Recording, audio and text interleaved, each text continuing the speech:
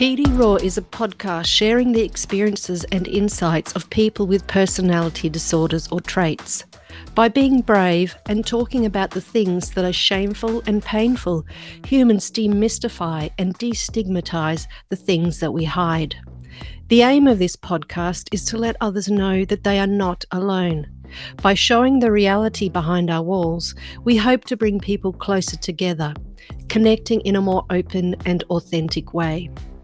Please be aware that, due to its topic, this podcast is adults only, not safe for work, and may contain triggering content.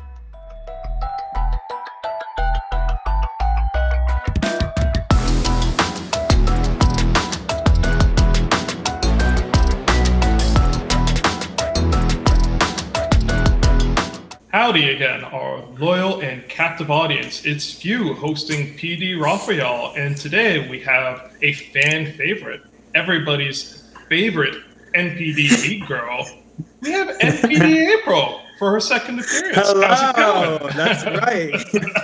NPD, Y2K, e-girl. You know, I made a post on my Instagram saying that I wanted to be the Paris Hilton of NPD.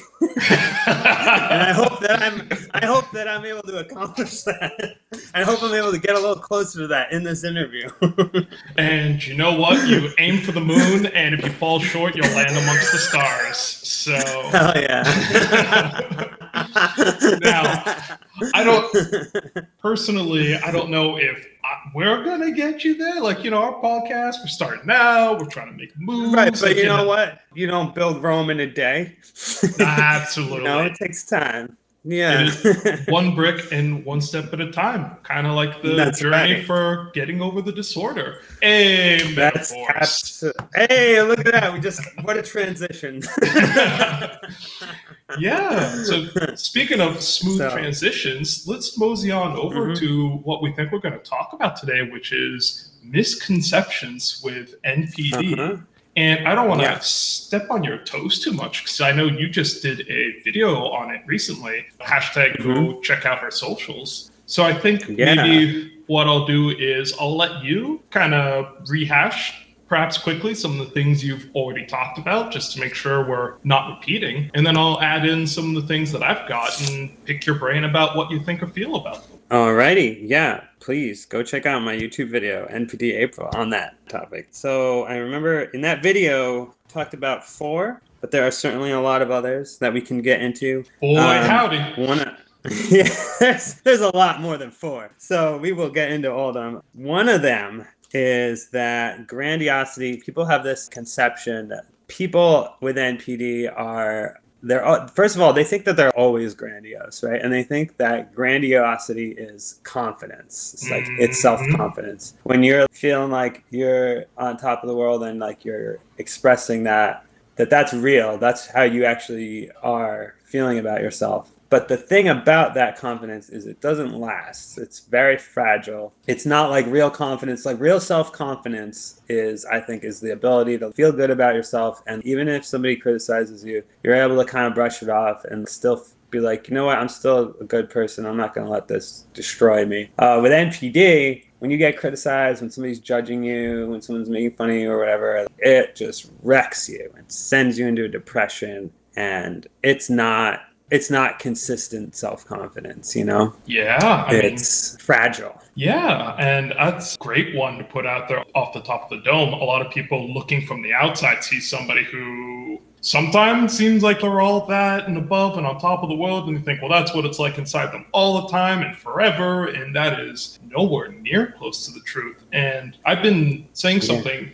similarly, particularly recently, and so I think the way that I formulated it is that grandiosity is the disordered version of confidence. And the real difference between them is grandiosity is about being the best. Number one, the star, the center of attention. You are of the hierarchical thinking of NPD people. You're trying to see yourself as amongst the top, if not the top. And that comes with a lot of inflexibility then. Because if you cannot be at the top of everything in every respect from every angle at every single time, then you feel like shit and it craters. You're no longer number one. Being number 2 or number 10 is not good enough. It has to be number 1. Yeah, and it can't be number 10. Hashtag not number 10. That's right. Yeah. So the thing, like you said, is that's just inherently fragile because there's so many ways for you to be plucked off of that number 1 spot. And I think that there's a lot of narcissists that have their own variation on it. One thing I've noticed is with other narcissists I met, now that I've been in the community a little longer and met other people with NPD, you got some people who see themselves as like a god. Some people see themselves as a king. For me, I'll just straight up say, for me, it's like a celebrity thing. It's like I'm like this like celebrity icon, you know? Right. So it's like everyone has their own version of grandiosity, but ultimately it's always about you're the number 1 star, you're the number 1, you're the best. And it's not that there's a hierarchy there. You're not on equal footing with other people. And it's almost about like an image, and rather than just being okay with yourself for who you really are, I guess. Yeah. And the really cool addition there that you mentioned that I guess wasn't thinking of is just the way that people are different in terms of what the grandiosity is, I am the authority, I am the smart one, I am the celebrity, yes. I am the king or queen. There's all these different ways that you can flesh out what the particular grandiosity is, but it's always the same structure of the thing that you're the most invested in or you sort of care about the most, you are the best at. Yeah, it manifests itself in different ways based on different narcissists. Yeah. And as somebody that's big on music and art and stuff like that, I mean, that's why that would probably manifest that way for me in the celebrity way. Whereas somebody that's all about being a super like smart person, like they want to be like seen as an intellectual or something like that. I'm trying to think different examples, but different people. It goes to show you that different narcissists, it's the same core thing, but we all express it in different ways. Yeah, I mean, that's just uniqueness as an individual, which again is one of those misconceptions that, there's a lot of similarity in the internal structures and the framework. I mean, same with people, but you still have your own individuality in terms of which things you care about, how you express it, and all that kind of nonsense. So there is still a difference between everybody who has that structure. Definitely, between different narcissists. Yep. And so the next part of this, though, is, well, what's confidence? And the way you put it, I think, is absolutely correct. I have my own it's very similar, slightly different. And so hopefully between our 2 different paraphrasings, people hear something that they like. So the way that I put it is confidence is that you do not have to be the best. You don't have to be at the top, but you know that you're good enough or worthwhile, or you are capable and competent to achieve your ends and needs in the world and amongst other people. And you don't get as insecure about the future or what other people think or things that are going to happen because you don't worry about them. You trust that if difficulties come or an occasion happens where you have to rise to the task, you will be able to meet it. And I think that is the core of confidence, is that there's a vulnerability, there's a bit of uncertainty in terms of you don't know what the future is going to hold, you don't know what people are going to say, you don't know what kind of challenges you're going to face, but the rock solid certainty is I trust myself that I can handle it in the best way possible for me, and that will be a reflection of who I am, and I can meet my needs. I think so, and I think that's why so many narcissists we expect perfection from ourselves because we feel like we have to be that. And so if we fail to live up to that, we're going to be super hard on ourselves. We don't leave any room for error or mistakes. You know what I mean? Yeah. And real confidence is being able to make mistakes and being able to be okay with, fuck this one up, but I'm still, it's not the end of the world. I'm still okay. Exactly. I mean, even a part of meeting those circumstances of things you're trying to get to is that you're going to make mistakes. You're never going to be able to make it to the top without making errors. This is one of those fallacies with narcissistic people where they want to be perfect, but they're intolerant of errors. Those 2 things don't go together.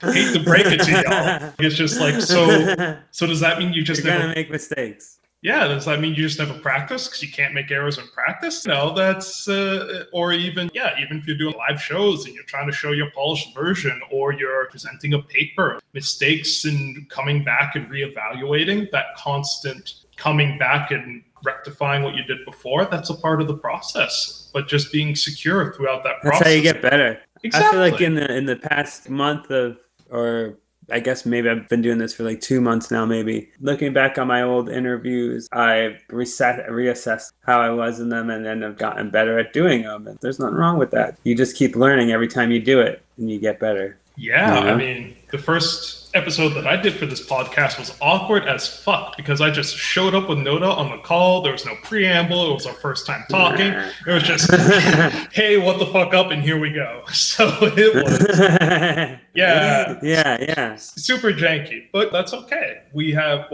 I in particular have iterated since then, and so I know the ropes now, and I do things in a particular way to try and make sure other people are comfortable. And so I've just gotten better from there. And it's actually kind of cool when you can look at your old mistakes or the stuff you used to do, and you can just kind of laugh at it and be like, well, this is how far I've come. That actually, seeing your mistakes and being able to have pride in how far you've come from them, or just how much you've developed. I mean, that gives you a genuine sense of pride in yourself. Yep, definitely. When I look back with my old music too, I listen to some of the first stuff I made, and it does make me laugh. How was I thinking? It's so amateur, but like I keep that stuff up there on Spotify because that was just a moment in time. Like, I don't want to erase that memory. It's imperfect, but it's still okay. Exactly. So, I mean, it's a part of what got you here. Yeah, exactly. But anyways, back to misconceptions. There's something I wanted to say kind of similar to the grandiosity thing, is I think a lot of people, when they see somebody that's depressed, right? And this is the second point I made in that video that I made, was I had made this point that narcissism is obvious to people. This is what the misconception is. People think that you can tell right away when someone has NPD because they're always going to be acting grandiose, that they're always going to be acting like they're the best person in the world and stuff like that. Yeah, that's not always true. Everybody knows it's the eyebrows that gives them away. You're right. It's the eyebrows. You can act as confident as you want, but if you don't got them eyebrows on fleek, you're not a real narcissist. Oh God, there are just so many ridiculous studies out there of like your NPD. I've seen that one. Yeah, exactly. So I've seen the eyebrow study. I know about the eyebrows. Yeah, you just gotta laugh at this silly shit sometimes. My goodness, you really do. Anyways, please continue. So the idea that it's obvious to spot in people, and for me, like I am till I get to know someone. When I, talking to you now, I've known you a little more, and I feel like it's like more like chill. But like when I first meet somebody, I am super shy. I'm very unable to just be myself around people and be open. And that doesn't look narcissistic to people. That looks very shy and quiet and reserved. And narcissists are usually stereotyped as these loud, boisterous kind of people. So there's that. And then there's also me going through a lot of periods of depression, especially when I'm feeling like I'm not getting a lot of attention from people or I'm getting a lot of criticism from people. I fall into these deep states of depression, or if something is going wrong in my life. And that's not going to look narcissistic to people either. So there are definitely times in your life with NPD where it's not going to be obvious to people.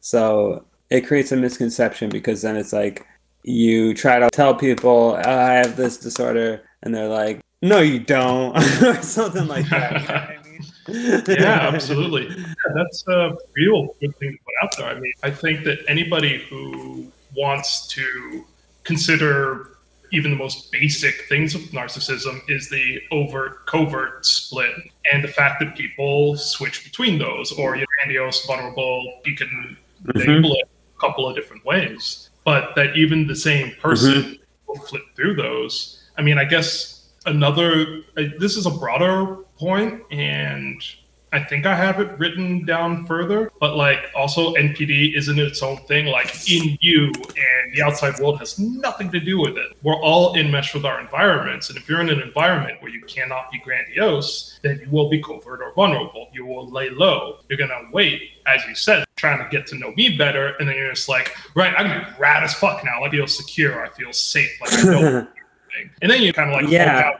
Sure. Yeah, when I first like meet people, I don't want to give out too much. I don't want to show too much of my grandiosity with them because I don't really know how that's going to be perceived by them. Right. So like I hold back on it a lot of times because I don't want them to be like weirded out by it or whatever. I know you're cool with it because you're like part of the community and stuff like that. But a lot of just normies, I'm trying to talk to them, and at best I'll express it through my jokes and stuff like that. But it's hard to express it because it's not always seen in the best light.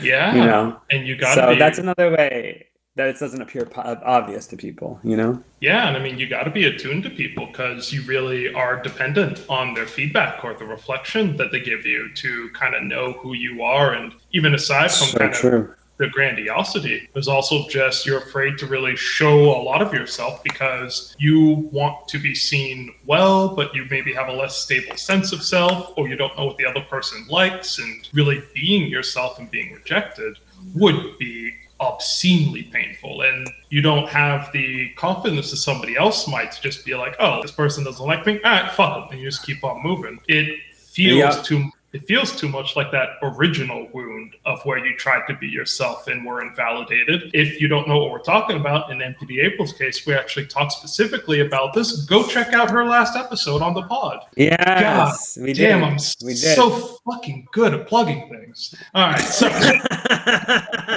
love your grandiose moment right there. Love it. That's what I like to see.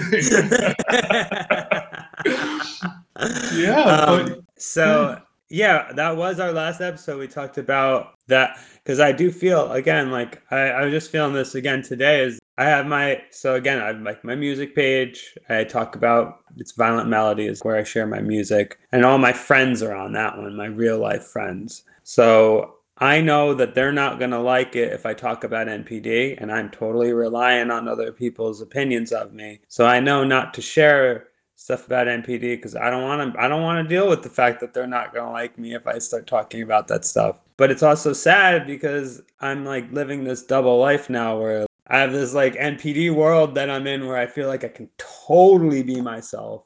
I can talk about NPD.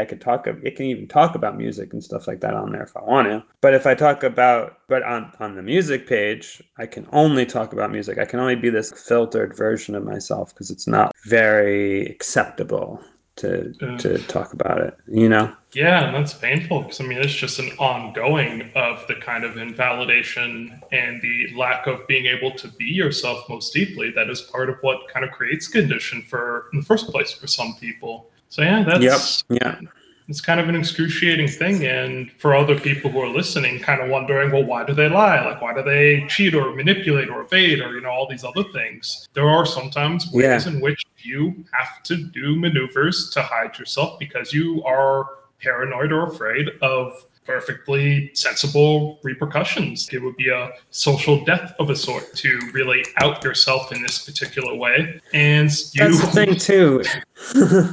Yeah. That's the thing too, is people have this conception that narcissists, they're not going to admit it. And that makes it sound like it's like this purposeful thing. They wouldn't admit that they have NPD. They're going to keep it. They're going to hide it from you intentionally. It's not like that. It's like, I'm hiding it because it's literally, in some cases, it's social suicide to admit that you have NPD to people, you know? Yeah, it affects your reputation. Yeah, you're trying to avoid the village mob with pitchforks and torches. Like it's Frankenstein's monster or the Beast in Beauty and the Beast. These are the kinds of lynchings that people attempt of things that they're afraid of and that they don't understand. So absolutely, I think that's a good one. Let's do the third. Okay, the third one is, you know what? I did write some other ones that weren't related to the video. Do you mind me going into those? Go for it. Okay, here's one that I didn't mention in the video that I think is important to know. People have this conception that narcissists, this is especially common in those narcissistic abuse communities, they have this conception that narcissists target people. Like they look for people that they perceive as weak and they target them for manipulation. And the way that I look at that, honestly, is like the people that I hurt are gonna be the people that I'm the closest with. You know what I mean? I'm not gonna hurt people that I really know on just a superficial surface level, because I'm not really close to those people. And it's not like I'm hurting them on purpose. It's more like you're gonna see a lot more of my bad behaviors because you're really close to me. Right. Like you're not gonna really see those behaviors if you're an acquaintance in my life. You're just gonna see me on the surface level. If I'm really having like this is why it's like especially common in romantic relationships. It's like I'm really, really close to somebody. I'm trusting them with being my true self around them. And a natural part of that is we're going to get into a lot of fights. We're going to have conflicts. Some of my bad characteristics are going to come out just because I'm that close with them. And that doesn't mean that I targeted them on purpose to hurt them. It means that they're being hurt by me, by things that I do, because these are part of me that other people just wouldn't necessarily see because they don't know me on that level. Yeah, and so this is a good one, and this is complicated. So yeah, this is why I'm very glad to have you kind of come with some of yours so I can editorialize on them. So this one is the thing that you're saying is what I've also heard Cluster B Milkshake or some other people kind of really say, like even Spirit Narc, that the people who they're going to hurt the most are the people where they can't mask all the time. For other people, you're going to get treated well. Yes, that's it. Yep. Yeah, you're just superficial. Like, I've met you a couple of times. Like, just see the mask, you see the surface level, you believe whatever. But with people in intimate environments, I mean, eventually you have no choice but to be yourself. It's going to come out sooner or later. And it's when the mask falls. And the whiplash, partially is the mask falling and the whiplash of the true self and the mask kind of alternating between each other. And yeah, conflict arises and things get really difficult. Yep. And it's scary for us as people with NPD when we can't keep the mask up, because we feel like the mask is the thing that's keeping us so that people like us. In my experience, my fear is that if people see through the mask and they see my true self, they're going to abandon me. That's literally the fear that's underneath it, is they're going to abandon me. They're not going to want to be in my life anymore because they're going to see my flaws and they're not going to like me. Yeah, and I mean, again, from the other episode we did with you, you can kind of see where you had that deep internal sense of shame or lack of worth within yourself and feeling like it had to be hidden away. And so that's the thing then that you're constantly anxious and preoccupied about. Yeah. But yeah, there were two things I think I wanted to say in addition. One of them was, yes, as you said, like narcissists are not just going to target randos, people they're not invested in. Why would they put in the effort to hurt somebody that they don't care about? Going through the effort. Who cares about those people? Like, they're not important enough to think about. They're not.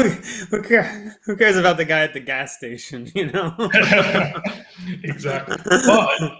But this is going to lead to a big old but. Okay. There are NPD, ASPD people and borderlines who do target people. And so, for example, like I talked with Cluster B Milkshake about this on her last podcast, and I've also had stalkers for fucking years now. And so I think this is probably more a dimension of sadism, perhaps borderline of being unable to let things go, or narcissists and antisocials will target people who they are envious of and kind of they think really triggers some of their wounds or their insecurities. But I mean, particularly Cluster B, she said that because she could not affect a functional, healthy relationship herself, when she saw other people who had them, they made her jealous and envious. And so she would actually try to fuck around with the husbands, hit them up on social media, talk to them, get to know them, and then see if she can mess around with the relationship or screw them up just to prove to herself that she's not the one with the problem. It's It's other people who are pretending that love and relationships are possible when really it's all bullshit anyways. You can see it has a logic, and it's sort of... I see where that comes from. Yeah. I personally really don't try to hurt people that I'm feeling jealous of, and maybe that's just from working on it for a while. Also, I'm very part of me is I'm just very conflict avoidant, I don't want to start up drama and stuff like that. But I can see where that comes from because I have that jealousy and I have thoughts like that I want to get back at those people. Yeah. So I see where it's coming from for sure. Yeah, again, we just have difference amongst narcissistic people. Some are conflict avoidant, some are conflict leaning into, and so it's completely fine if you don't completely feel it or it's not something you do. It's just even within the community. There's a bunch of these. I saw this post that's a bunch of symptoms that people with NPD really deal with, and I put that one on my Instagram. I think that's one of my pinned posts. It's stuff that people with NPD, various symptoms, and I think different narcissists experience them to different levels. I know for a fact I'm really high on people pleasing one. Right. I've seen that I'm higher in that than other people with NPD. Whereas I've seen other traits that I'm lower than other people with NPD. And so it's interesting to see the difference between different NPDs. Yeah, so it sounds like you're more of a fawner or like a communal narcissist or something like that, as opposed to being on the more, say, sadistic or antisocial end. Yes, definitely. Yeah, and so a last point to just give actually, I guess I have 2 points. Mental Healness, who I'm hopefully going to be interviewing soon, I think his first video of his narcissist code, he talks about how, and Close to B said the same thing, so those two are clearly similar, about how when they first meet somebody, they're immediately looking for weaknesses, vulnerabilities, or things that they have over you, because they have to feel like there's something that I am better than you at in order to feel okay. And I have things that could hurt you if you tried to come at me or the interaction went south. This is my means of protection of knowing where your soft spots are. And so they both say so I that... can use them kind of to get back at you. I kind of relate to that. Yeah. I think... I think Nameless Narcissist, I think he said something similar, but I don't clearly remember. But I do know that both Close to B and Mental Healness, they both said that it isn't the case that we're necessarily going to do it. It's not like we are immediately wanting to do the thing. It's that they have to know that they have that tool in their wheelhouse and they can bust it out if needs be for them to feel safe. And I think it comes out especially when you're when somebody has hurt you and you're splitting towards them and you are splitting them blacks. You don't even care that you're pushing their insecurities at that point because you're so upset with them that it doesn't even matter to you anymore. That's when I would do that kind of stuff. Well, exactly. It's when they've pressed on that inner core of shame or worthlessness, and it feels like, to the NPD person, it feels like they are attacking your deeply held sense of self, and you take it very seriously. And so you're reacting to it as if it's a mortal threat, which means you go for your opponent's eyes. You go for the joints, the weak spot in their armor. You fucking let loose. Yep.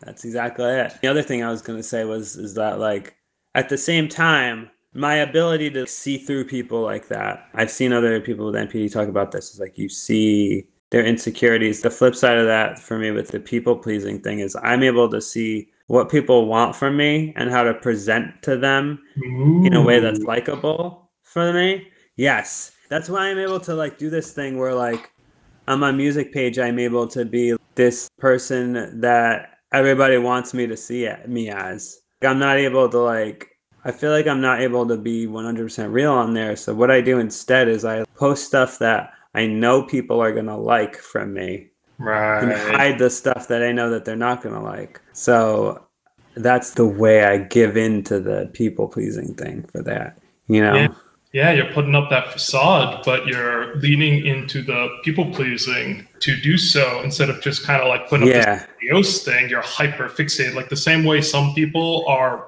really good at finding the vulnerabilities, you're really good at finding the things that people want or desire and lifting it up. I'm actually sort of listen.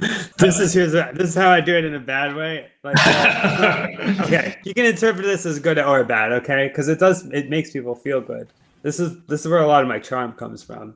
For example, with people with disorders, I know how to charm them. I know. all right. I can't believe I'm admitting this. I know that people with NPD want a lot of attention and praise, so I give them that. I know that people with BPD want a lot of. It's a different kind of attention, but I know what they want. So I give them that. Yeah, like connection or something like that, as opposed to admiration or something. Yes. I know the differences there, and I know that if I'm interacting with somebody that's one of those two things, because of that drive to be a people pleaser, to be who they want me to be, I will do that thing. I'll just show that side of me to them, you know? Yeah, and I don't think that's necessarily a bad thing, because I know that I'm making people feel good, and that was part of my charm and my way of connecting with people, which isn't entirely bad. Just, you know. Yeah, that's exactly what I was going to say. I don't think that sounds bad at all. I mean, you have the toolkit that lets you lean into the strong part of your persona or that you want to display to the world. And so, yeah, you have the ability that lets you carry that out. I'm similar. I can also find people's vulnerabilities, and I'm also pretty good at trying to pull people up or to draw them out to actually be able to go really deep with people, sometimes deeper than they want to look at themselves. I try to. I think it's like using it in a pro-social way too, rather than in a hurtful way. Exactly. Using that power. Now, I was going to say, in my case, I tried to pride myself in being able to mostly be pro-social, but kind of sit in the middle, which is at rest. I want to be kind. I want to be pro-social. I want to have fun with people and be open. If you force me to be unpleasant, I will stick knives in those exact same places and fucking twist, and it will be excruciating. And that is what I do to. You and me are not very different in that. And all of a sudden, we're just coming around full circle, and it's just like, oh, okay, no, we're on the same page. Yes, I think that's how NPDs and BPDs get into the kind of fights they get into. Is they both do that kind of thing, you know? Oh, absolutely. And so, I mean, these days, I will literally just warn people straight up. Like, if they come at me with hostility, don't want to do this, not interested, I'm gonna try and walk away. Leave me the fuck alone. If you refuse to let me leave a conflict and really still try to seek one out, then I'm gonna make it fucking agonizing. And I'm still going to be sad about it. Well, one part of me is going to be sad about it. One part's not going to care. Another part's going to fucking savor every single second of it. What a fucking nightmare. But yeah, so it's okay. We have those capacities, and enough to say. But go ahead. I'll give you my last one that I have written down if you want. For misconceptions. The other one I wrote. So I wrote that. Okay, I kind of wrote two here. I wrote that narcissism is not a synonym for abuse, which we can get into a lot there. Yeah. I also wrote down that it's actually a lot more similar to BPD than people think. There's a lot of overlap. One of the things is I went on this podcast called Borderliner, or it was The Bold, Beautiful Borderline. I went on that podcast, and we had an interesting conversation on there. And what we kind of came to the conclusion of it, we were talking about DBT a lot there. We came to this conclusion that people with NPD are very similar to BPD. It's just that we with NPD are stuck in the cognitive mind, the thinking mind, and people with BPD tend to be stuck more in the emotional mind. And that maybe the cure is for both of us to get into the opposite side of the mind more, to balance it out more. I'm wondering what you think of that too. Yeah. I think there's definitely something there. That's part of it. I think So something I don't entirely agree with is Sam Yeah, that's Vaknin. fine. He talks about borderlines as being failed NPDs, as there's trauma or some stigma. Yeah, quite a. Sam Vaknin is a character. Oh, that's very diplomatic. Yeah. Yeah, and so he talks about Yeah. how narcissism is kind of more of this completed phase where you have purged more of the emotional, or that you have this, like your true self has really ossified and been covered down, and you have this whole layers and mechanisms and things piled on top. So you've Uh-huh. done the process of trying to make yourself inhuman or a not person, and to be able to flourish in adverse conditions. Versus a borderline is somebody who is traumatized, partially develops some of that, but then doesn't go the whole way. They still have touch with their true self, but then they're also split between the selves that they create to cope with the trauma. And you have this oscillation back and forth. That's where the extreme emotional reactivity comes from, of not being entirely one thing or the other, or of having not fully completed the transition into being this false self for taking on a hostile world. And so you still have touch with some of your deepest emotions, with what it was like to be a child, of some of that innocence and naivete, but you just have no idea how to integrate it with then what the world is out there, and with this false persona that you're trying to have. And that's where everything just goes all over the fucking place. Yeah. Yeah. Okay. Huh. Yeah, which is interesting. And I think there are some things that I like about that. And just the thing that I would say is, aside from failed or not, is that being a borderline is just, you are still deeply in touch with your emotional side, and you cannot integrate. Like, you cannot integrate all the different parts of yourself that you have to try and cope with the trauma or the world or your actual feelings. Like with narcissistic people, the integration problem, quote unquote, is less of a problem. It's a fucking problem. But yeah, like I'll put scare quotes around it. Like usually the true self is kind of shoved so far down that it's not, it is always operational and kind of always grating against what you're trying to do, versus with the borderline, like it's just a live wire constantly fucking going off, and you can't shut anything off. And so it's just painful all the time in every direction, is I think the way that I would describe what it feels like for me. And I mean, really, the thing that made me the most capable of doing what I'm doing right now and being stable was learning how to integrate everything, of how to express the right parts of myself at the right time. Or if I'm feeling threatened or in battle mode, I'll intentionally do everything simultaneously just to overwhelm other people, because there's no fucking way they're going to keep up with it. Because it is, I just can't describe it. I can't. It's hard for me to keep up with. But yeah, being in multiple states quickly or simultaneously is, I think, what the core of it is. And I'll mention that this is in some treatment manuals or modalities for borderline patients, and this was my experience as well, that when you go into therapy or when you split and you're really triggered sometimes, that you speak with multiple voices or from multiple personas in rapid succession, because there's literally just these separate selves that are all active and live but not integrated, and trauma causes them to separate out even further. And so it is painful. And that's been my experience of when I was really triggered at one point in psychoanalysis. It was more comfortable to speak of myself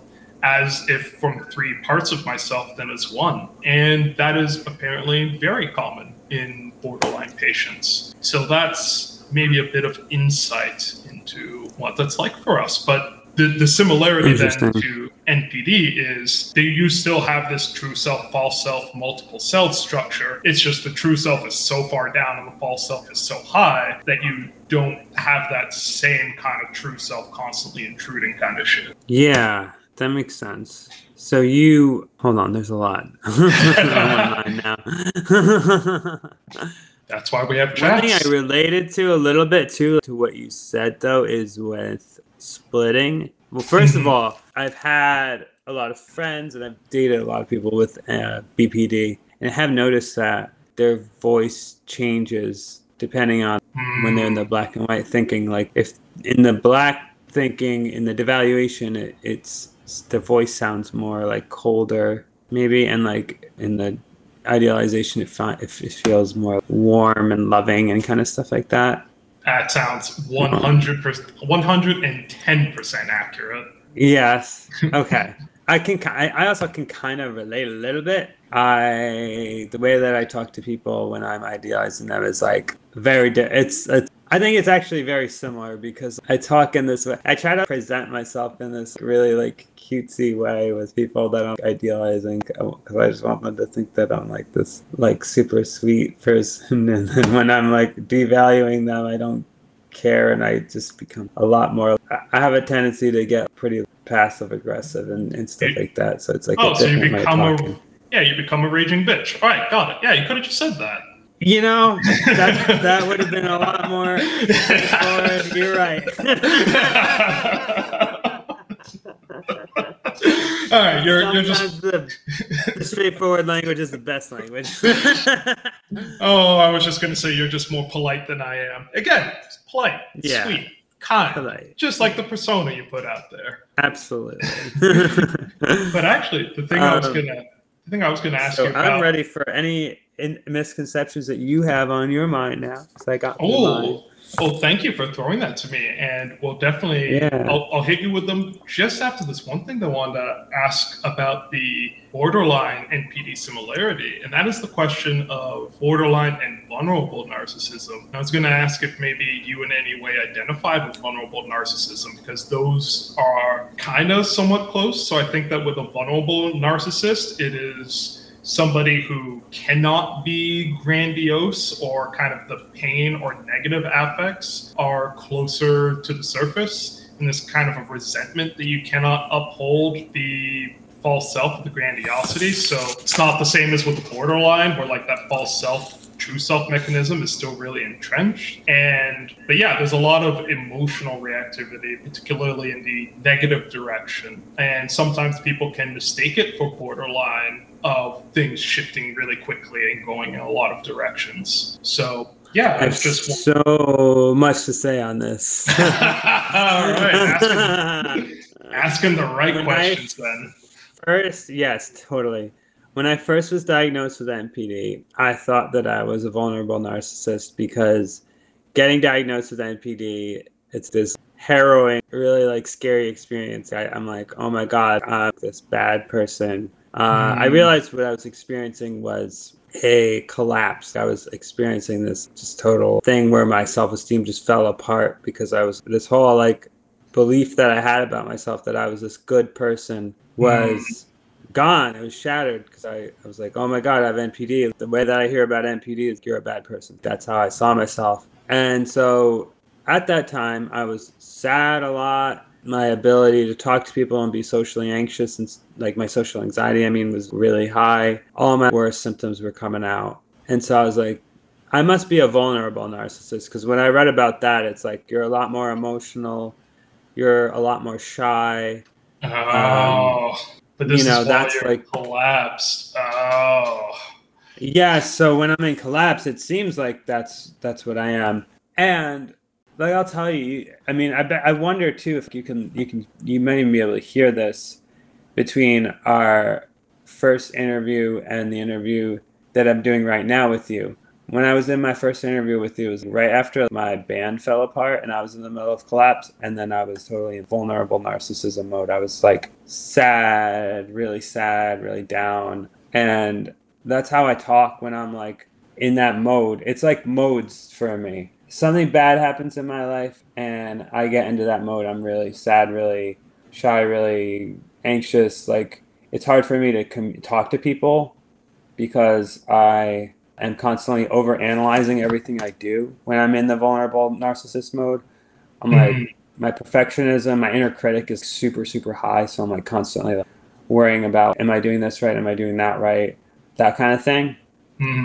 Then something happens, right? Something good happens in my life, or a lot of good things happen in my life. Recently, shit's just been taken off. Like, I got into a college Very nice. Congratulations. Applying to. Yeah, thank you so much. Audience, I'm gonna be better fucking clap here. Yeah, you better. I'm going into art school now. I'm gonna be studying graphic design. So I'm super excited for that. So there's that. There is the fact that my YouTube channel since then has just freaking blown up tremendously, and I want to give Tessa Spirit and Art all the credit in the world because she's done so much to help boost my channel. Literally, yeah, no, she's one of my best friends in this community. Yeah, shout out to Spirit Dark. And I mean, it just goes to show you that everybody sinks or swims together. We all help each other out, lift up everybody, and it just benefits everyone. Absolutely, yeah. Yep, that's why I'm shouting her out right now. Hells yeah. So, yeah, people like boost each other up. My channel's just growing a lot, so it's been this good feeling and this ton of attention coming towards me, and I've been feeling really good in my self-esteem again. And now I've been feeling consistently happy. I've been feeling consistently good about myself, and I've been able to like feel better in conversations. I'm not feeling as much social anxiety. I'm able to just be natural and make people laugh, just be chill. And like to me, that's when I'm in the more grandiose state. So definitely it is this fluctuating thing for me. I don't know that it's that way for every narcissist, but for me, it's ups and downs. It's this fluctuation from grandiose and vulnerable. So when I'm vulnerable, it's like we talked about before too. It's not as obvious that I have NPD because it doesn't look like NPD. You know, it looks like someone that's depressed and shy and stuff like that. And it's like needs a lot of help regulating. Needs a lot of help with their self-esteem. And then when I'm grandiose, I look like I'm the bad bitch right here. There we go. That's what I like to hear. Hells yes. So that's what the fuck we turn up for. That's what you're getting today. So, you know what I mean? Yeah.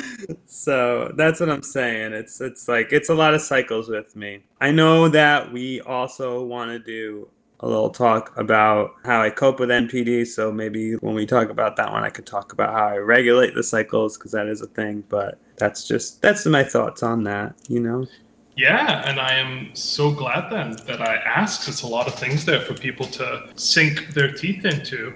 I had a point that I wanted to say, and then your bad bitch comment just completely blew it out of my mind. So now I'm trying to wrap my fucking fingers around it again. Oh, goodness. Let me see here. Vulnerable. You're talking about presenting.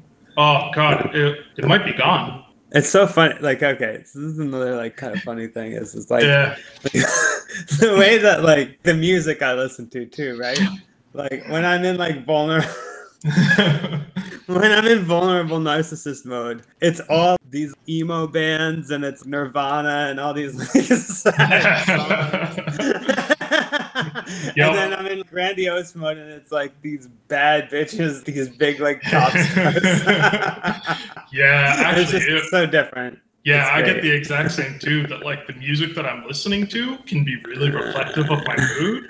In my case, when I'm healthy, it's actually all over the fucking place. Versus when I'm kind of lower or ruminative or in combat mode, then I start fixating on certain things that really capture the emotion that I'm feeling. And it's just whatever that fucking feeling is, we're going with it. But yes, now I finally remember what I was going to say, and it was to follow up on what you said of, I think the difference from your last interview is that this time I can hear some of that confidence and assertiveness that I think wasn't there. You can hear it, right?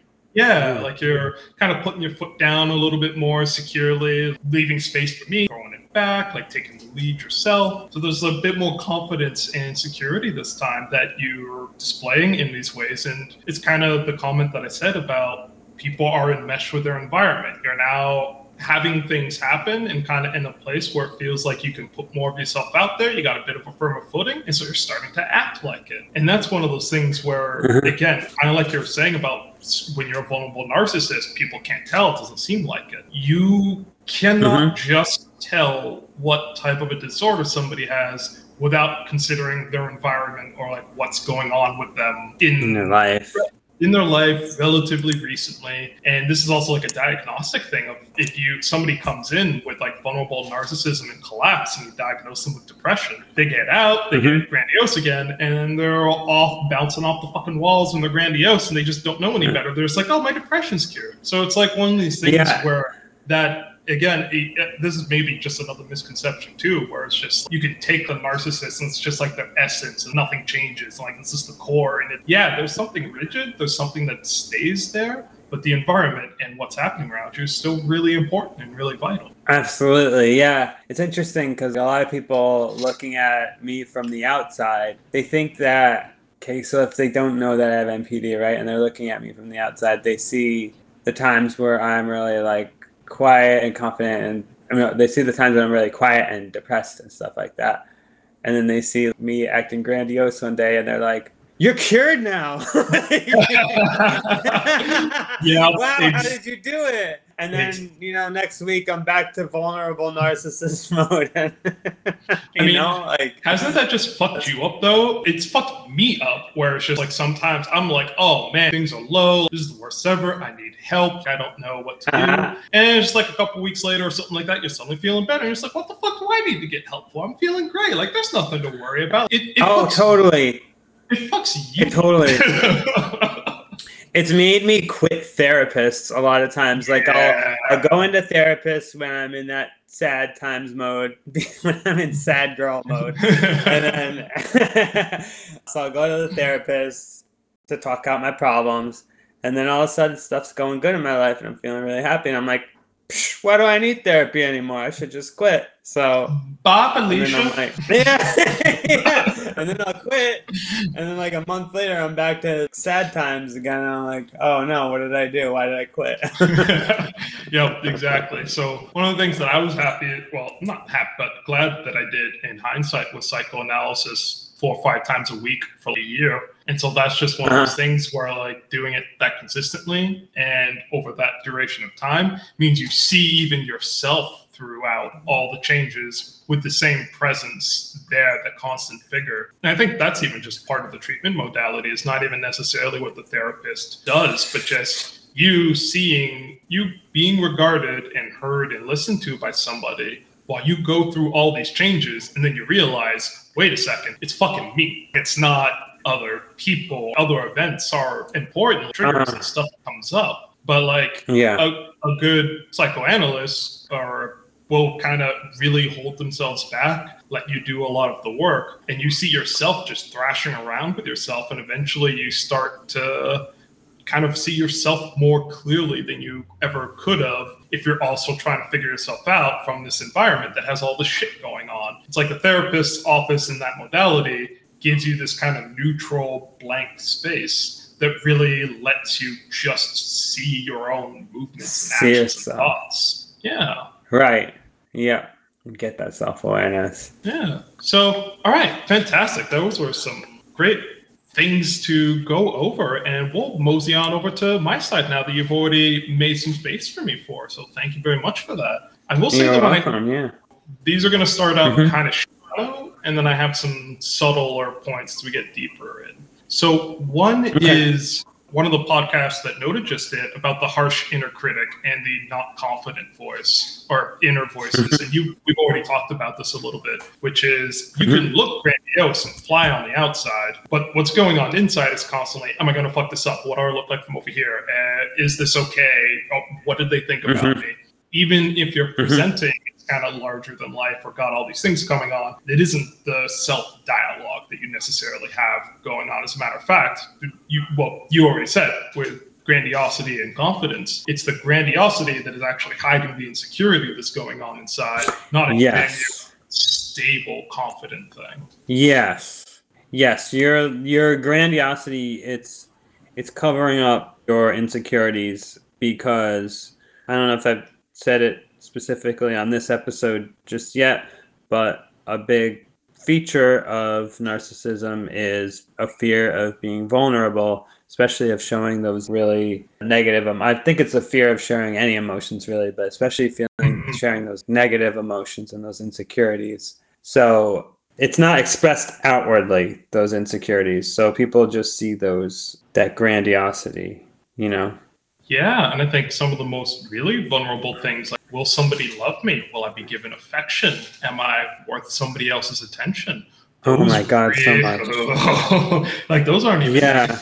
those aren't even necessarily negative, but those are, you're putting your heart in the palm of somebody else's hand and hoping that they don't just close it and crush it. Those things are what an NPD person will try their best to not put themselves in a vulnerable position to get from people. And that's where you get the whole battery or arsenal of tools to try and get people to give you those things without making yourself vulnerable in the meantime. That's the fucking catch. Yeah, I'm having this thing where I'm like trying to get people to admire me without letting them know my insecurities. Because if I let them in on my insecurities, I feel like the love from them is going to be gone.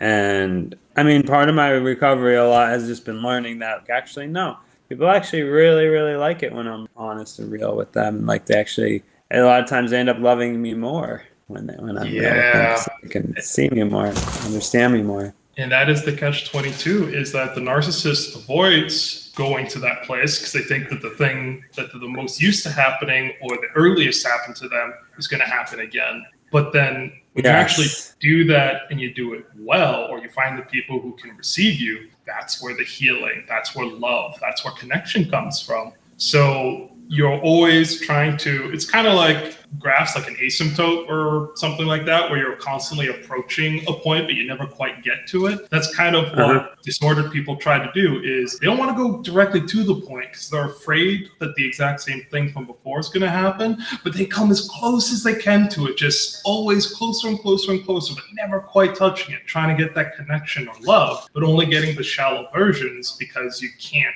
actually do the real thing because you're afraid. And so breaking through and finally getting the real thing and being rewarded for it, seeing it go well, that is a massive part of their healing journey, and also just for the other disorders. Yep, definitely.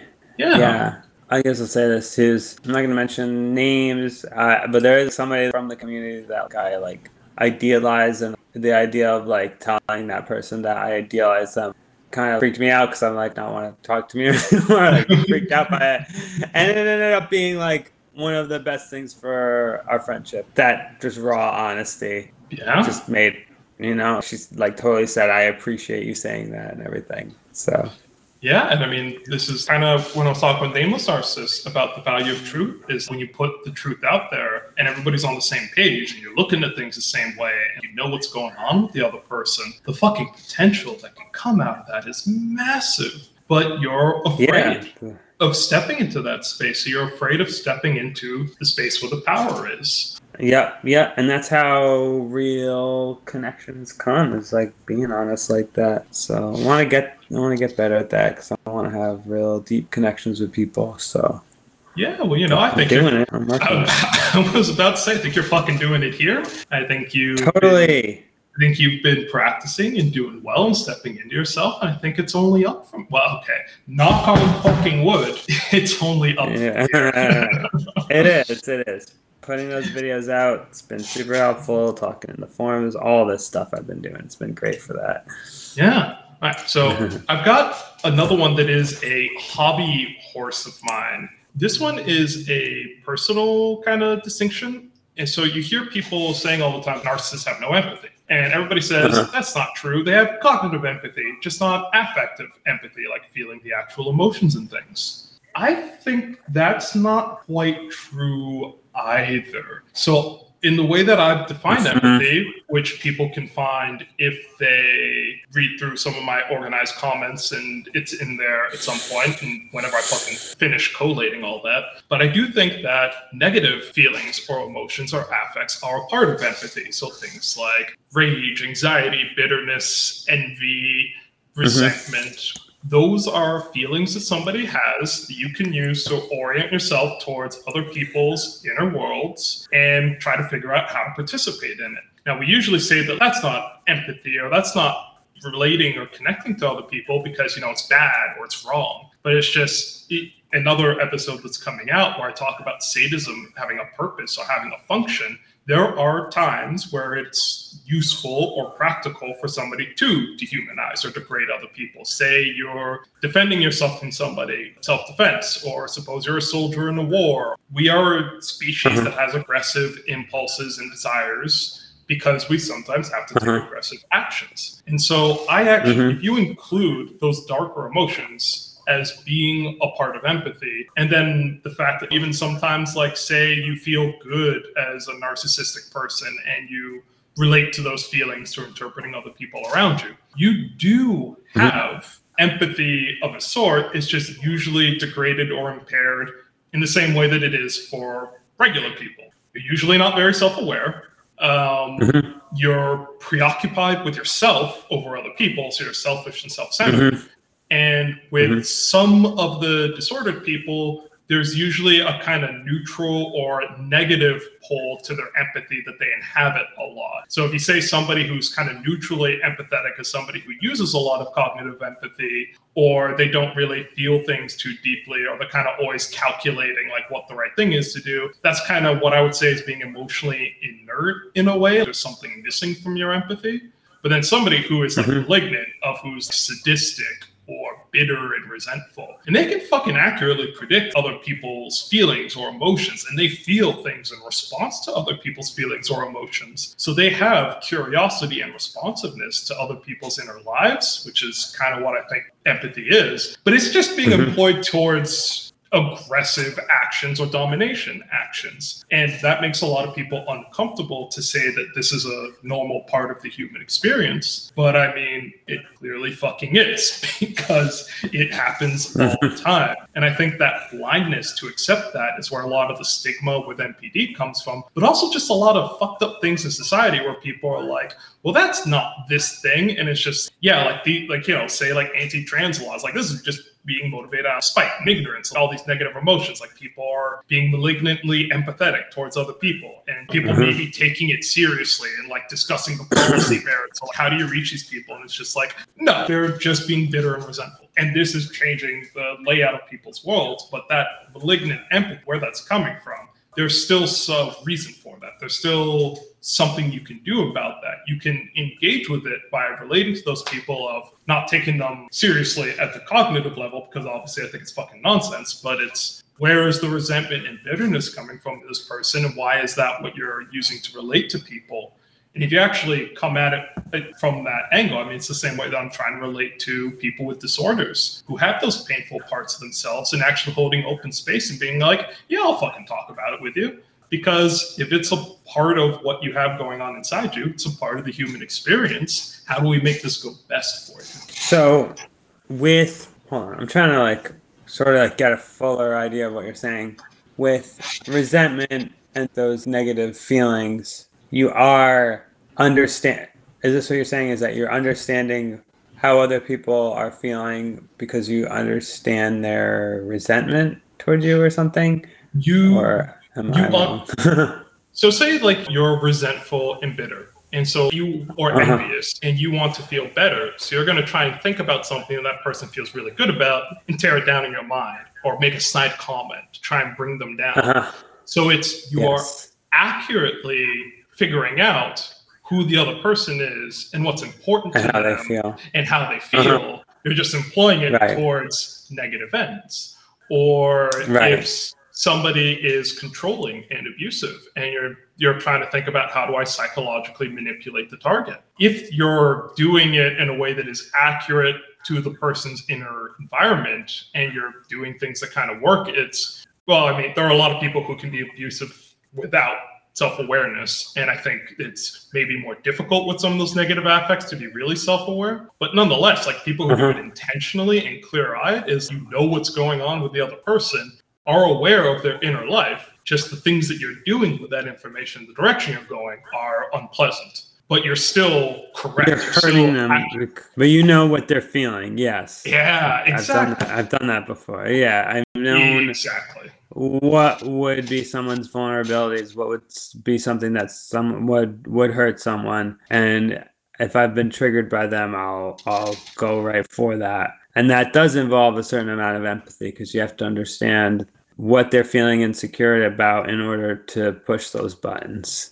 Exactly. And so one of the ways that I describe it is that the point of vulnerability with somebody is you can be nurturing and fostering and lift people up and make things better. But then if that truly is a vulnerable place where you can do powerful work, it's also a place where you can tear people the fuck down and make it really friggin' painful. And so it's just a matter of what are the emotions that you have going on inside of you that makes you want to see what's going on with other people and how you want to relate to them. And so in that way, I think that narcissistic people, ASPD people, borderline, obviously, all sorts of disorders do have empathy, just not of the sort that we would say a healthy or a functional person has. A healthy or functional person would be more either in the inert or neutral zone or up to pro-social attitudes towards other people.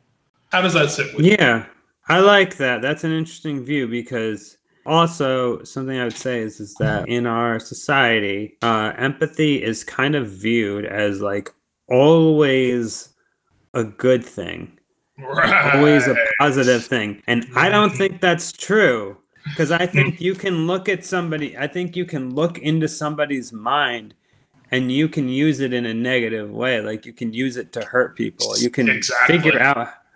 Yeah. And I don't think that means that. And in that situation, it's like empathizing with them is not a nice thing.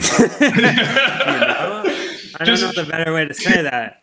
And yeah, exactly. I think that people basically like empathy and compassion, maybe people use them as synonyms and just smush them in together. Yeah, like, interchangeably. Yeah. Yeah, like seeing what's going on. Compassion is the nice side of empathy. Compassion is I can see what you're feeling and I'm going to treat you well because I know what's going to make you hurt or what's going to make you feel good. So I'm going to treat you in a way that's nice. But empathy is not always 100% nice, you know? Yeah, that's exactly what my intuition is. And it sounds like you're saying things that are real fucking similar. So it sounds like we're going in the same direction.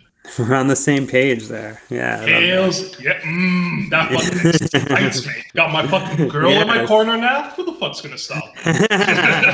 Oh yes. Yeah. I love that. So, and then another one that I have, just to make this maximally complicated as possible, because we're just talking about kind of like negative or malignant empathy. And the next point is for narcissistic and antisocial people. NPD and ASPD does not necessarily equal sadism. Very high comorbidity. And as we've kind of talked, we can kind of flip in and out of it, but not necessarily. So this is, I think, one of the core misconceptions of a lot of the demonization of the disorder and all the videos of you can be narcissistic, but if you are not sadistic, and also have kind of this cold negative empathy that we're talking about, you're not gonna fuck with people because why would you? You don't get pleasure out of seeing them hurt, or you don't know how to control people because you can't even figure out your own emotions. We have people on the forums who are narcissistic, who lie, manipulate, cheat, but they are profoundly out of touch with themselves and they don't even know what they're doing with their lives. You poke hard enough and the whole house of cards falls over. So there are people who are narcissistic who don't have this skill set or capacity to go out and do all this fucked up things. And they also just don't have the desire. The core of the narcissistic disorder is the self-esteem dysregulation, the false self, true self dynamic, and hiding yourself and not feeling secure. And the sadism or the desire and enjoyment to hurt. Very easy for that to occur as your way to navigate the world when you don't trust the world. So it happens a lot, but by no means guaranteed. And so, no, not every single narcissist will be an evil, sadistic motherfucker. No, exactly. And a lot of times that sadism, and I'm not trying to excuse people being sadistic. A lot of times that sadism, though, is a part of the underlying problem of narcissists are trying to regulate their self-esteem. And some narcissists decide to regulate their self-esteem by putting others down, you know?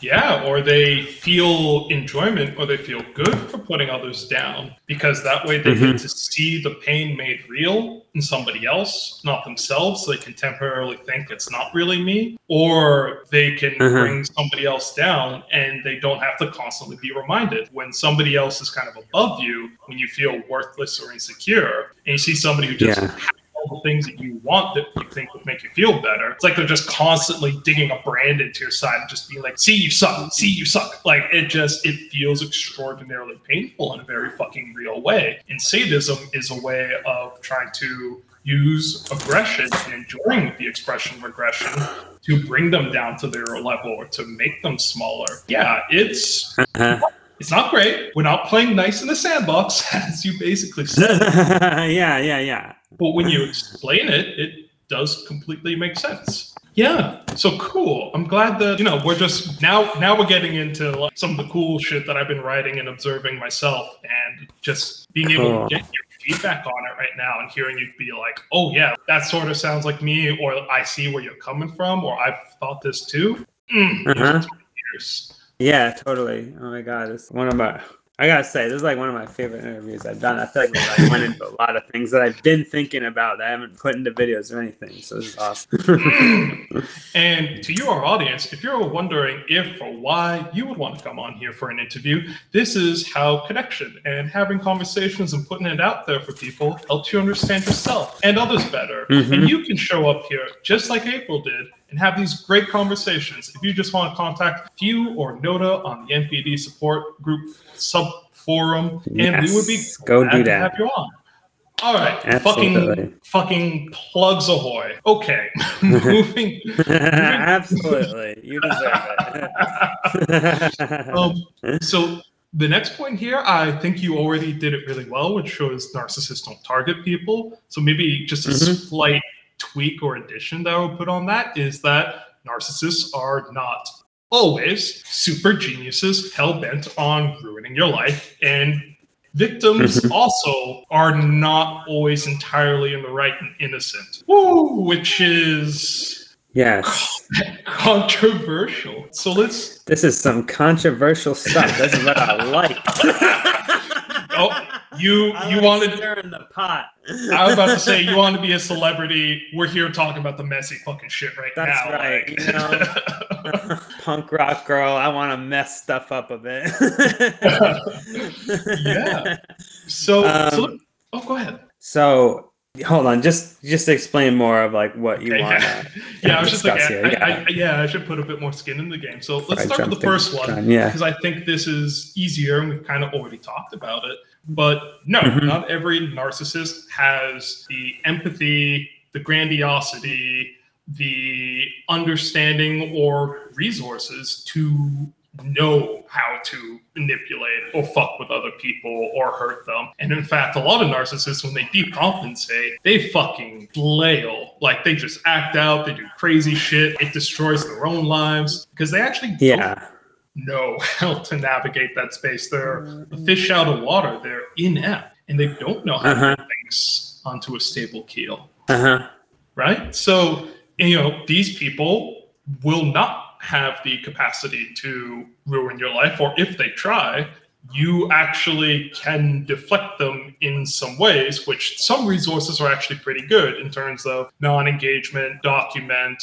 other sorts of tips and tricks for how to deal when people are bringing you aggression. You're the one who actually, this is a part of the victims aren't always entirely the right or innocent. You do have a responsibility of if somebody's aggressing against you to meet the threat and move on. So meeting the threat doesn't mean getting revenge, being bitter back. It's if you're the healthy, stable person, your goal is how do I carry on with my life? How do I stop this unwarranted aggression? So that can happen in a whole bunch of ways, but I think some of the ways where victims not entirely being in the right is in some ways, there are some people who are sadomasochistic who maybe don't want to accept that, or who have unrealistic expectations about the world and entitlements, such that when something doesn't work out with somebody or they turn out to have this personality disorder, they just don't want to believe it. And it offends them to think that somebody could do this to them, or that somebody else could be aggressive, and this is unfair, and the world shouldn't be like that. And this is where you get people being like, the narcissist ghosted me. They gave up when they themselves couldn't make the relationship work anymore. They didn't know what the fuck to do. And they're just like, they left me, I'm by myself, I'm brokenhearted, they didn't sort this out. And it's just like, but yeah, people do this. Like, the other person is, some people will ghost you, try and fuck with you. Like, yeah, some people will be malignant. Other people is just, they don't have the skills. They got what they wanted out of it. They got bored. They fucked off. You staying in the place where you're just like, this person did this to me, when they're fucking months or years gone, and you're refusing to move on. You do need to heal from trauma. You need to take the time to process your anger, your own rage and anxiety and sadness. But then if you refuse to move on from that place and you're just staying there because this person didn't give you what you wanted, that's you being entitled. It's you thinking that this person ought to have been something different, or ought to come back and do something to make you feel better. And that is a not great state of mind to be into. And it's a trap to fall into that. A lot of those people that are like the victims of abusive relationships, possibly with people with NPD, they get locked into this state of mind where they're like constantly researching NPD, and they're just trying to understand it because they think that if they can just figure out the answer, then they're gonna feel better. If they can, hate narcissists enough, then they can feel better. And that definitely doesn't work. And one of the other strategies I see people try to do is they get into that codependent mode where they're like, if I can figure out what's wrong with the narcissist, I can fix them. I can be the one. I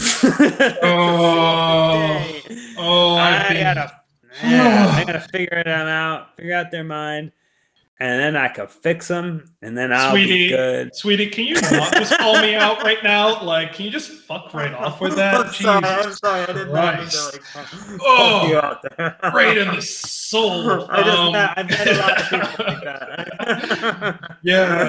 And I've been one of those people, and people can listen to my pods, look at my writing. Like, my mother was kind of the first one, and it took a while of me maturing and finally being like, I can set my own boundaries. I can't fix this person if they don't want to let me in. I'm allowed to have my own life. And it took me a while to come to that perspective. But then once I did, it made me a lot stronger, made me a lot happier. And I was able to start doing the same thing for other people who brought me shit to my life that I just didn't want a part of it. I just don't have to deal with it. I can set my own boundaries. I don't have to give a fuck if you're a messy, ratchet motherfucker. It's not my fucking problem. Yeah. That's your deal. So, like, you heal that on your own. Narcissists, go to therapy, get your own help, It's not like your responsibility to heal them. Yeah. Also, like, I get a lot of people. The reason I'm thinking about this, the reason I brought this up is just because, like, I get a lot of messages from people as my Instagram and my YouTube has grown. I get a lot of questions from people that are like, how can I help my how can I help my ex find out that they had NPD? Because then I can fix them. It's not going to work. I'm telling you right now, it's not going to work. Yeah, I mean, so one of my partners who's NPD/ASPD, and I'm having some success in terms of being able to work with her on her inner environment. The difference is we started off on that footing of wanting to work about it and her being open and us being willing to work with each other. And then we've managed to keep it going, and it's been really productive. But once you start she wants to change, That's different. And I want to help her. I want to play out the same desire that a lot of these people are talking about of trying to figure out the way to help the disordered person. But the difference is, again, we're moving in alignment, and particularly with exes or with family members or close friends or anything like that. Once you've had the toxicity and the ego needs and wish fulfillments and gameplay, like once that shit's gotten involved, like how do you get out of it? How do you take the off ramp? Like disordered people, they're not very good at repairing or healing or letting things go. So once you've already gotten to that place and the person has started a pattern of moving against you, it is almost impossible to fucking turn it around. I've never seen it personally. So that would be my kind of... It doesn't happen. Yeah. I had an ex before I was self-aware who, like, she tried to make me recognize that I had NPD. And it just felt like, to me, the way that it was perceived by me, maybe this will help other people that are kind of codependent like that, is the way I feel like I'm being attacked when I'm being told that I'm a narcissist. I feel like I'm like, and I don't like that you're seeing that far into me, and I don't want you to see that far into me. So I feel like attacked, and I feel like get away from me, you know? So that's why it doesn't work. It's a real fucking shoot the messenger and drive over them and back up, and 3 times for good measure is just kill that motherfucker dead who's trying to bring this shit to your doorstep. Yeah, and so I have a couple more points for this one that hopefully, you can support me on and inflate my ego and grandiosity. So another thing. I would love to do that for you, yes. So yeah, another one in terms of, so the same point we're making is that a lot of the negative playbook that disordered people run on people in terms of the manipulation and abusiveness and shit like that. There is some extreme shit where people stalk you to your house, show up to your work. That is scary and terrifying, and I validate and I understand that those are difficult to deal with. But then when there are kind of these lower thresholds of somebody just being an asshole, being pissy at work, or doing these other things, people can hurt you, but there's also a way in which manipulation only functions when things are hidden in secret, when somebody is exploiting the common social trust for their own gain. And so if you bring those things out into the open, if everybody's on the same page, this is why people tell you to document things, if you're willing to accept that people act like this, if you take some protective measures, you can cut down on the power of manipulation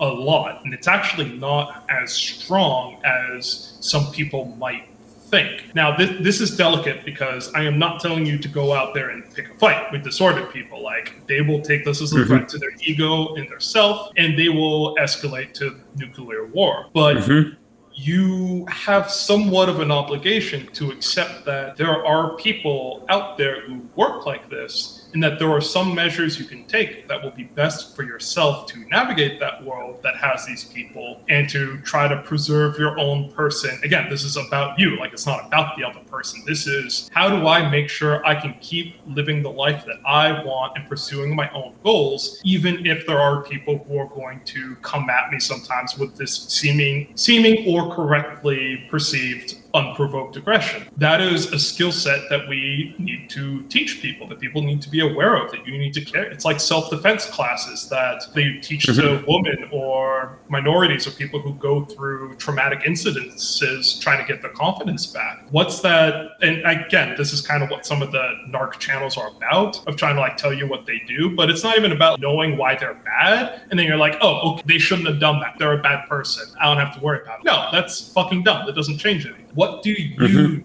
What empowers you? What makes you stronger to be able to handle people who would come at you with these things? That is something that I think everybody should have an interest in investing in. Yeah. And so the last point, aside from that, and I can sum this one up hopefully quickly, is disordered people can be too afraid to accept or acknowledge vulnerability, connection, or softness, and ordered people can be too afraid to accept or acknowledge malignancy or intentional sadism. They're both kind of stuck in this way of trying to not take seriously or being afraid of what the other person represents. Right.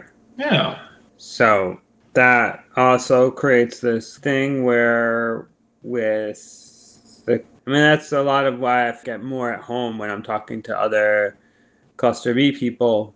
Yes. Because I know that other people, like you guys, will understand me and my specific problems that I have in a way that when I'm trying to talk to my everyday people, it's not going to happen. They're not going to accept those challenging behaviors I have. Yeah, quote unquote challenging. But I mean, really, I want to kind of draw a bit of a parallel of there's a way in which everybody does a disservice by being ignorant of what other people are trying to do and not being willing to move towards them. And so it's moving towards this center of being able to really, again, it's black and white thinking at a scale writ large. Everybody does it, not just the narcissistic people. And so it's kind of interesting when you point that out and say that even for the supposed normie functional people, there are some things that you don't want to look at or you want to repress, you want to keep out of sight and out of mind or be ignorant of. But then you want to tell disordered people that, well, your way is wrong. You need to know me. You should be able to do this, that, and the other. And again, it's like where you're just disprivileging or disempowering the disordered person who has this inner environment for very good reasons sometimes, and what made them that way. So there's really on both sides to be able to accept and acknowledge what other people have going on inside of them is, I think, where I wanted to go with that. Right. Got you. Yeah. Other people, they have trouble understanding us, and we can have trouble understanding them. And I think a lot of it is bridging the gap. And hopefully with all these channels, with all these YouTubers, these podcasters, these Instagrammers, hopefully eventually we'll be able to turn a corner where normal people will be able to understand us better, and then we'll be able to have more of an open dialogue with them, and just the understanding will grow on both sides in that way. But yeah, this is one of those situations we got to give to get. If you want understanding, one of the quickest ways is to give understanding. Give somebody a reason to trust and be secure with you, and then they're willing to take what you say seriously. So, okay. This is exciting. I'm really glad that these things are ringing true for you. So, everybody, hopefully you've been enjoying this discussion of misconceptions with NPD as much as April and I have. And if you're hoping to hear more out of us, well, guess what? You're fucking lucky, because there is going to be more. Because we're about to turn... Yeah, absolutely. We're going to turn to the topic of coping skills, and hopefully April's going to open up to me and share some of the things that have been particularly useful for her. So stick around, stay tuned for when that drops. But until then, thanks for coming by. Thank you. I'm looking forward to hear from you all again. See you later. Care. All right. Bye.